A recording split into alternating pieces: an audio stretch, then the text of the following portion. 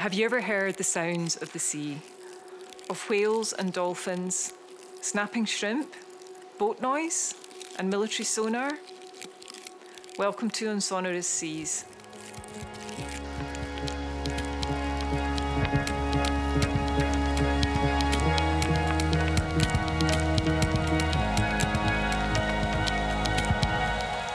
My name is Mhairi, and I'm an artist from the Isle of Iona. Join me as I encounter vastness, complexity and wonder in the sounds of the seas that surround the chain of Scottish islands known as the Hebrides. This story begins with a stranded whale and takes us deep into another world of human and non-human sounds. Come listen to the sea and what it can reveal to us. Follow the story online at sonorouseas.com. Welcome to the final episode in this series of Sonorous Seas. I am delighted to be talking with Dr Denise Risch from the Scottish Association for Marine Science. Denise is a marine mammal ecologist interested in the study of underwater sounds and aquatic soundscapes to investigate how marine species use and are impacted by sound. She is also interested in the development of acoustic methods to study species distribution and diversity as a tool for conservation. And Denise was one of the first scientists I spoke to about the project, and she has been incredibly supportive from the beginning. In fact, when I approached the Hebridean Whale and Dolphin Trust initially, they said right away, you must speak to Denise at SAMS. So I did, and now I'm really happy that we can share some of the conversations that we've had with our listeners, Denise. So it's great to have this opportunity, especially following the really informative and enjoyable talk you gave at the Sonorous Seas events last month. And you opened your presentation by totally busting the Cousteau myth of the silent world of our oceans. And I wonder if you could talk a bit about the human and the non-human noises that make up the sonic environment and perhaps play us some sounds that we can listen to as well. Yeah, sure. Thank you very much, first of all, Mhairi, for the opportunity to speak with you about underwater sounds and the impacts of underwater noise on marine mammals and the underwater soundscape overall, which, as you know, is an issue close to my heart.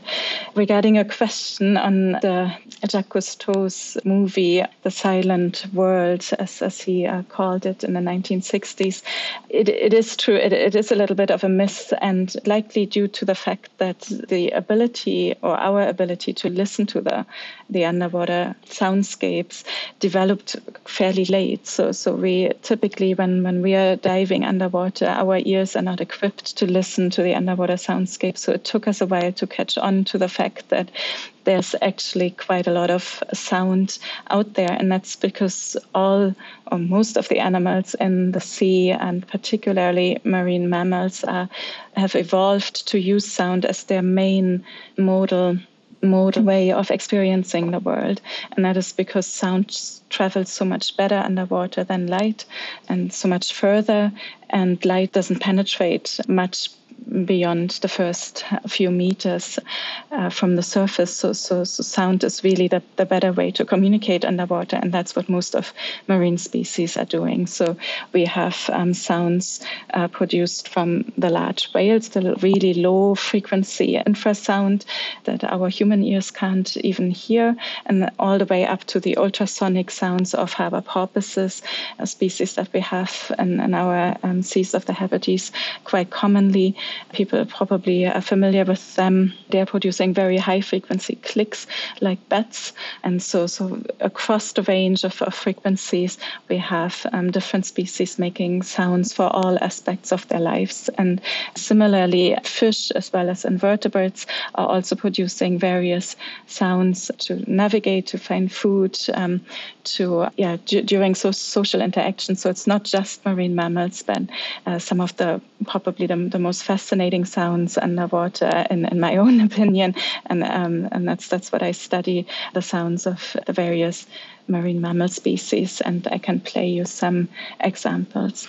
So the first one that I would play is the song of the humpback whale, which a lot of our listeners are probably familiar with. Humpback whale males are singing 20-minute long songs every year, and they're changing the songs over time. And the fascinating thing is that these songs are socially shared. So within a population, everyone is singing the same song every year. So this is what it sounds like.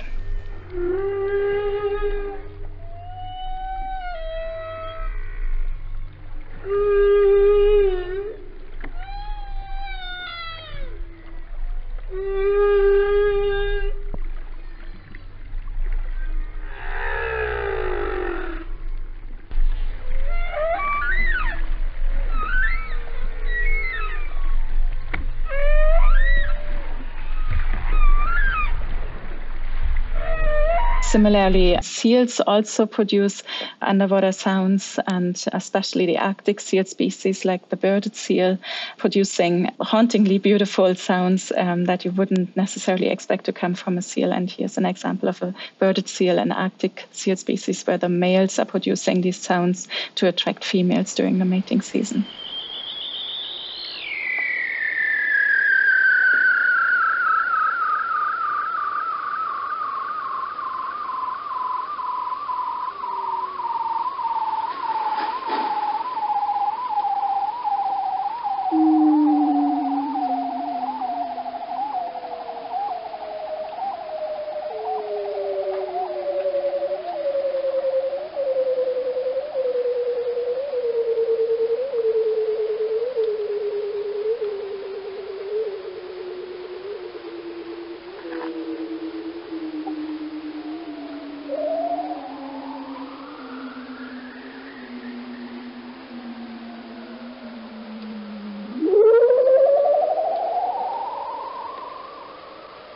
It's wonderful to hear both those examples, Denise, and I know you've got more that you're going to play, but I remembered hearing them when you gave your talk on Iona, and the reaction from the audience was quite interesting.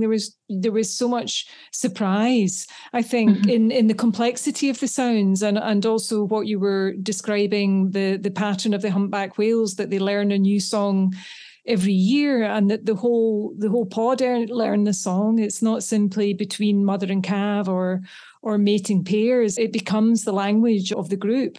And as an observer at that presentation, it was just really lovely to watch the responses and the surprise and the engagement, and actually also the joy that I could see on people's faces as they listened to these sounds. It was really a process of sharing and revealing another world. And I know you've got some more sounds to play just now and talk about, so please go ahead. Yeah, so exactly. And I think you really captured my fascination with the underwater soundscape there. It is fascinating to hear these sounds, especially the unexpected ones. And we're still also in the process of discovering them. You know, for many species, we maybe know one or two call types, but we don't know the full repertoire. And there's a lot of species out there, even marine mammals, so species that are not necessarily small or difficult to see, but we don't know what they sound like. So there's so many discoveries still to be made, and that's what is so fascinating and makes it also so important to conserve these soundscapes and be careful about how noisy we are and how we are impacting them. So another example are these sounds of a group of dolphins producing these higher pitched clicks and whistles for social communication and also for foraging.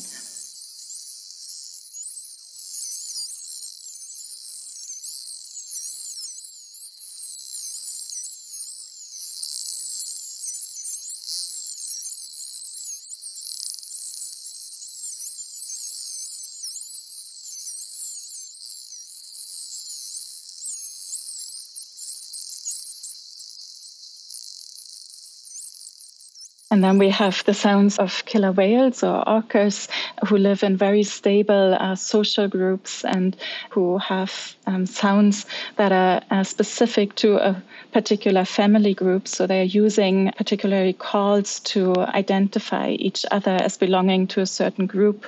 And here are examples of the same call type used by different orca families recorded in the Pacific Northwest in Canada. And if you listen carefully, you can hear the slight different production of the sound type, just as you'll hear the same call but made by a different family, and that just signifies which group that individual belongs to.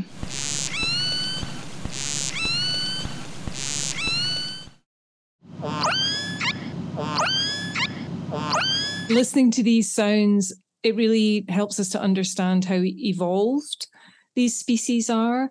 And I was fortunate enough to be on board the Silurian when the Hebridean Whale and Dolphin Trust captured their first ever orca recording. Nothing in the league of the ones that you've just played, but still very exciting to have captured that noise for the first time. So I felt very privileged to be part of that. Yeah, definitely. And we don't often record the West Coast orca community here in Scotland because there's not that many animals left. So yeah, that would have been a real privilege to record the voices of those animals. I haven't heard them yet in the wild, so I'm a bit jealous.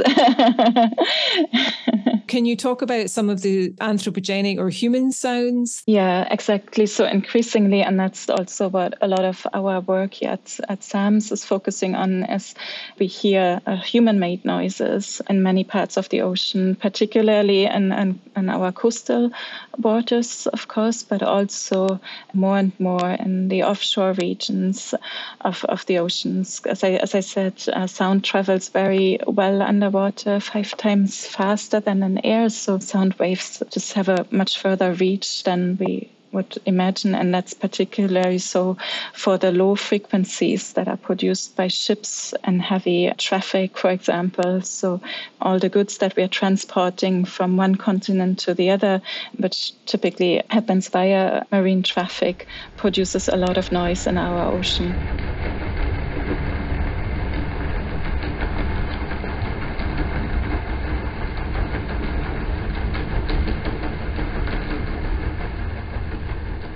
But then there's other sounds, for example, the seismic air guns that are being used for oil and gas prospecting that have a reach over hundreds of miles, and they're producing these low frequency sonic sounds that can impact various species and create situations of masking communication. We've got construction of harbors, of marine renewable energy projects at the moment, of course, in our European waters and in other continents as well. And those activities also produce noise. And then we've got military sonar, again, a low frequency sound source or low to mid-frequency sound source that is very loud and therefore can travel vast distances. Yeah, and I remember the visual that you showed when you did your presentation. And, basically what the visual showed us was that the range that a whale had in like a certain period, as a previous period of time, as opposed to now, has decreased enormously. So in her book, Rebecca Giggs talks about cetaceans are seeing less of their world. They're experiencing less of their world because we have such a need to experience and extract from it. Yeah, if we imagine that they use hearing in the way that we use sight, and we're actually reducing the depth of experience of their whole environment and how they engage socially and how they find food. And it was really seeing that visual was, so dramatic, the shrinkage of territory that they could communicate over because of human sound pollution. That's exactly it. That's a very important point. And though we don't fully understand over which distances large whales, for example, communicate, we can theoretically predict the ranges over which they could hear each other. And those ranges of habitats, those square miles, were a lot larger in a period when there was less shipping traffic and other activities, for example, than we have now. And that will affect, as you said, every aspect of their lives as they're using sound, like we do use our eyes for all aspects of their lives. So they're using it to forage, to find their mates, to find their social group, to stay in touch with one another. So it's vitally important that they can hear, and also that they can, because the ocean doesn't really have boundaries, so they are spread and they use large distances. They move very large distances on migration. Humpback whales are moving between the Caribbean and the Arctic from their feeding to their breeding grounds, like many other species as well. So they need to, sound is really the sense that they use in order to navigate where they are going, but also to stay in touch with one another, to signal to each other where the food sources are. So by reducing the range over which they can hear through acoustic masking, we are basically reducing their world.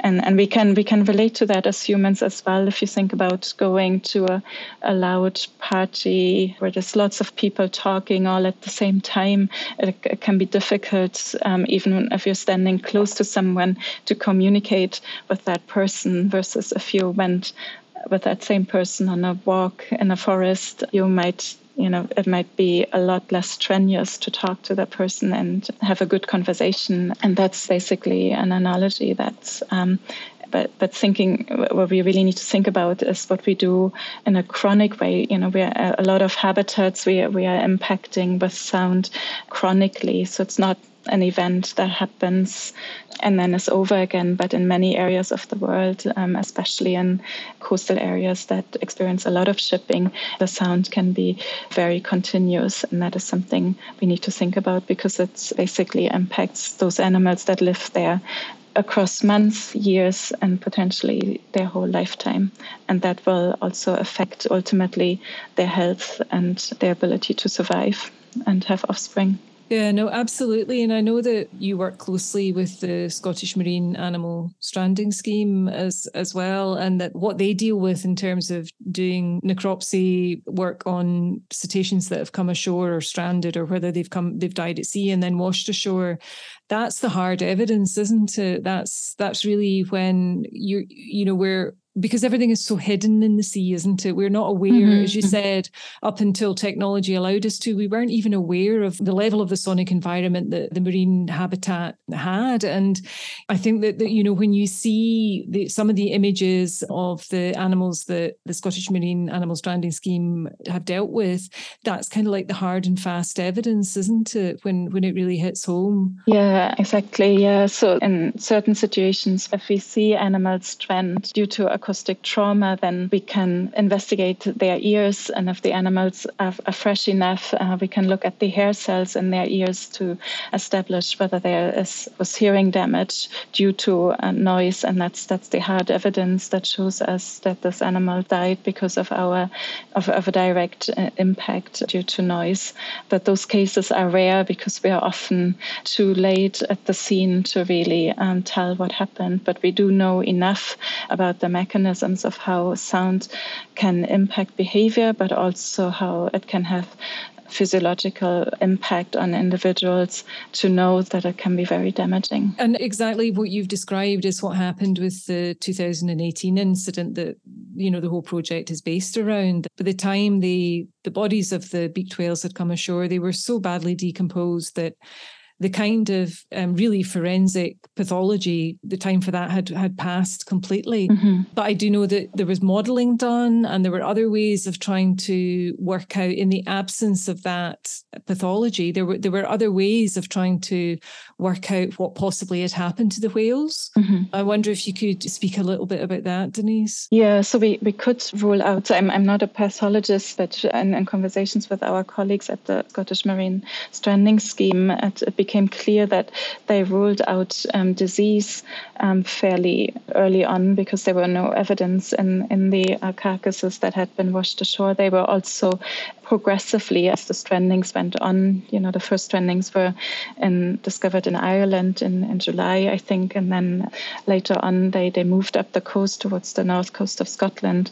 And what we saw is that the animals, as they came to shore later on, became more and more decomposed, which kind of indicated that those animals likely died within a reasonably short period of time, and we just saw those later strandings due to the ocean currents and the fact that we were up in the northern part of Scotland, further away from where there was a likely impact. And colleagues of mine did some oceanographic modeling, so modeling of the ocean currents and the weather patterns around that time period, and could identify a potential area where something might have happened, like an acoustic event that might have led to the death of these animals at sea, after which we then saw the strandings, first in Ireland and then up the coast of Scotland. So there were indications that it wasn't a random disease outbreak, because if we would see a disease outbreak, we would see various states of decomposition show up at various beaches. But this was an event that developed over a couple of weeks, and the animals got more and more decomposed, which led us to believe that it was an event that happened out at sea in a fairly short time period. And it's consistent with stranding events that we have seen in relation to military sonar in other areas of the world in previous years. Yeah, and I wonder if you can just explain a little bit about the overlay of those acoustic environments, why the military sonar in particular is so damaging to the species of whale. So the reason why the species that we've been seeing stranded in this particular event in 2018 has to do with how these species, which are called beaked whales, live. So they are deep diving animals that go down to 3,000 meters or more. They can dive for up to 3 hours at a time. They live really far offshore, so we don't know that much about them. But what we do know from experiments that have been carried out since those first strandings in relation to military sonar have happened in the early 2000s or in the 90s.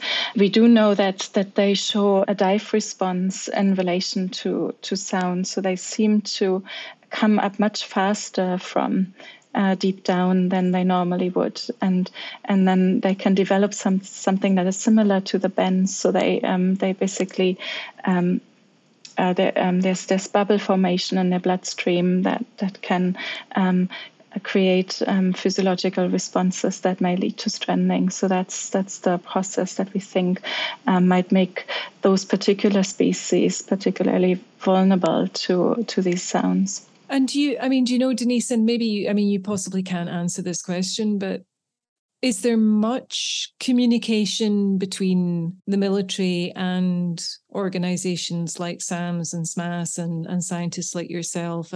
Because surely cooperation is the way to try and mitigate, this huge event that happened in 2018, the biggest global stranding ever of beaked whales. Yeah, there is communication, and a lot of what we know about these species has been, learned by scientists collaborating with Navy scientists over the last couple of years.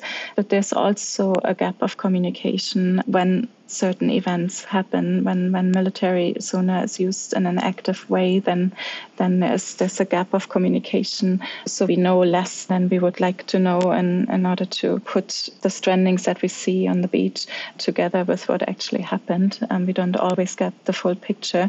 But that being said, there is an exchange as much as there can be. So, do you know if there are areas in the world where mitigation, particularly around military sonar, has worked? Are there models that we could be following in this country that we know have worked elsewhere? So the simplest way to avoid future strandings, and we have an example for that from the Canary Islands, is to separate the habitat of these animals from military activity. That's the easiest way to do it. So creating spatial exclusion zones, marine protected areas in which these sounds cannot be used, in particular in areas that we know are important for these animals.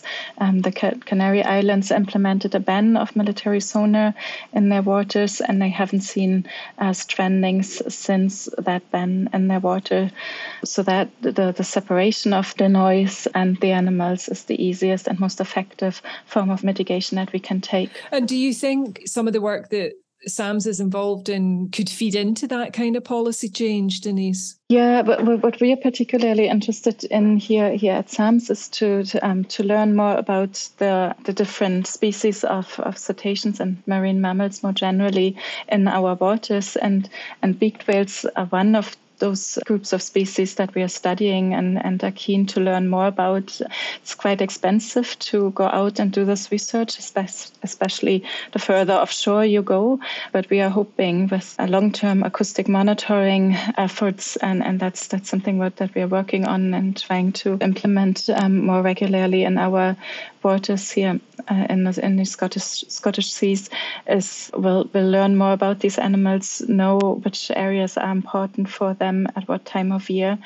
That will help to think about these, marine protected areas more generally, and also to come up with effective management plans to protect these species from underwater noise and other threats. It's very heartening to hear that, Denise, and that's a very important aspect, obviously, of the work that you're doing. And how about commercial shipping? Because that's a huge issue as well, as you've already spoken about. Are there other examples around the world where changes are taking place to limit the damage? Yeah, so shipping is actually one of the areas in terms of underwater noise where there's quite a lot of effort globally put into trying to find ways to reduce impact. You can, for example, have ships go slower. You can change shipping routes out of areas where we know sensitive species live and spend a lot of time. That has the benefit that we are reducing the noise pollution in their habitats, but also that we reduce the risk of collision between whales and ships. So a double benefit there. So making ships go slower will reduce their noise footprint, and there's also new technologies in terms of ship propellers, ship design, where engineering, technology, policymakers and biologists can really work together in order to create change and reduce underwater noise.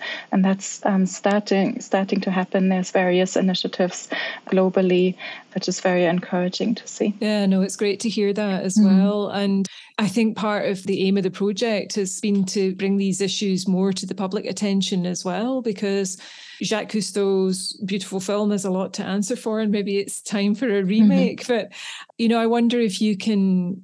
I know that organisations like SAMS and Hebridean Whale and Dolphin Trust are very open and receptive to working with the creative sector and creative individuals to interpret data and to communicate data and its implications to the wider public.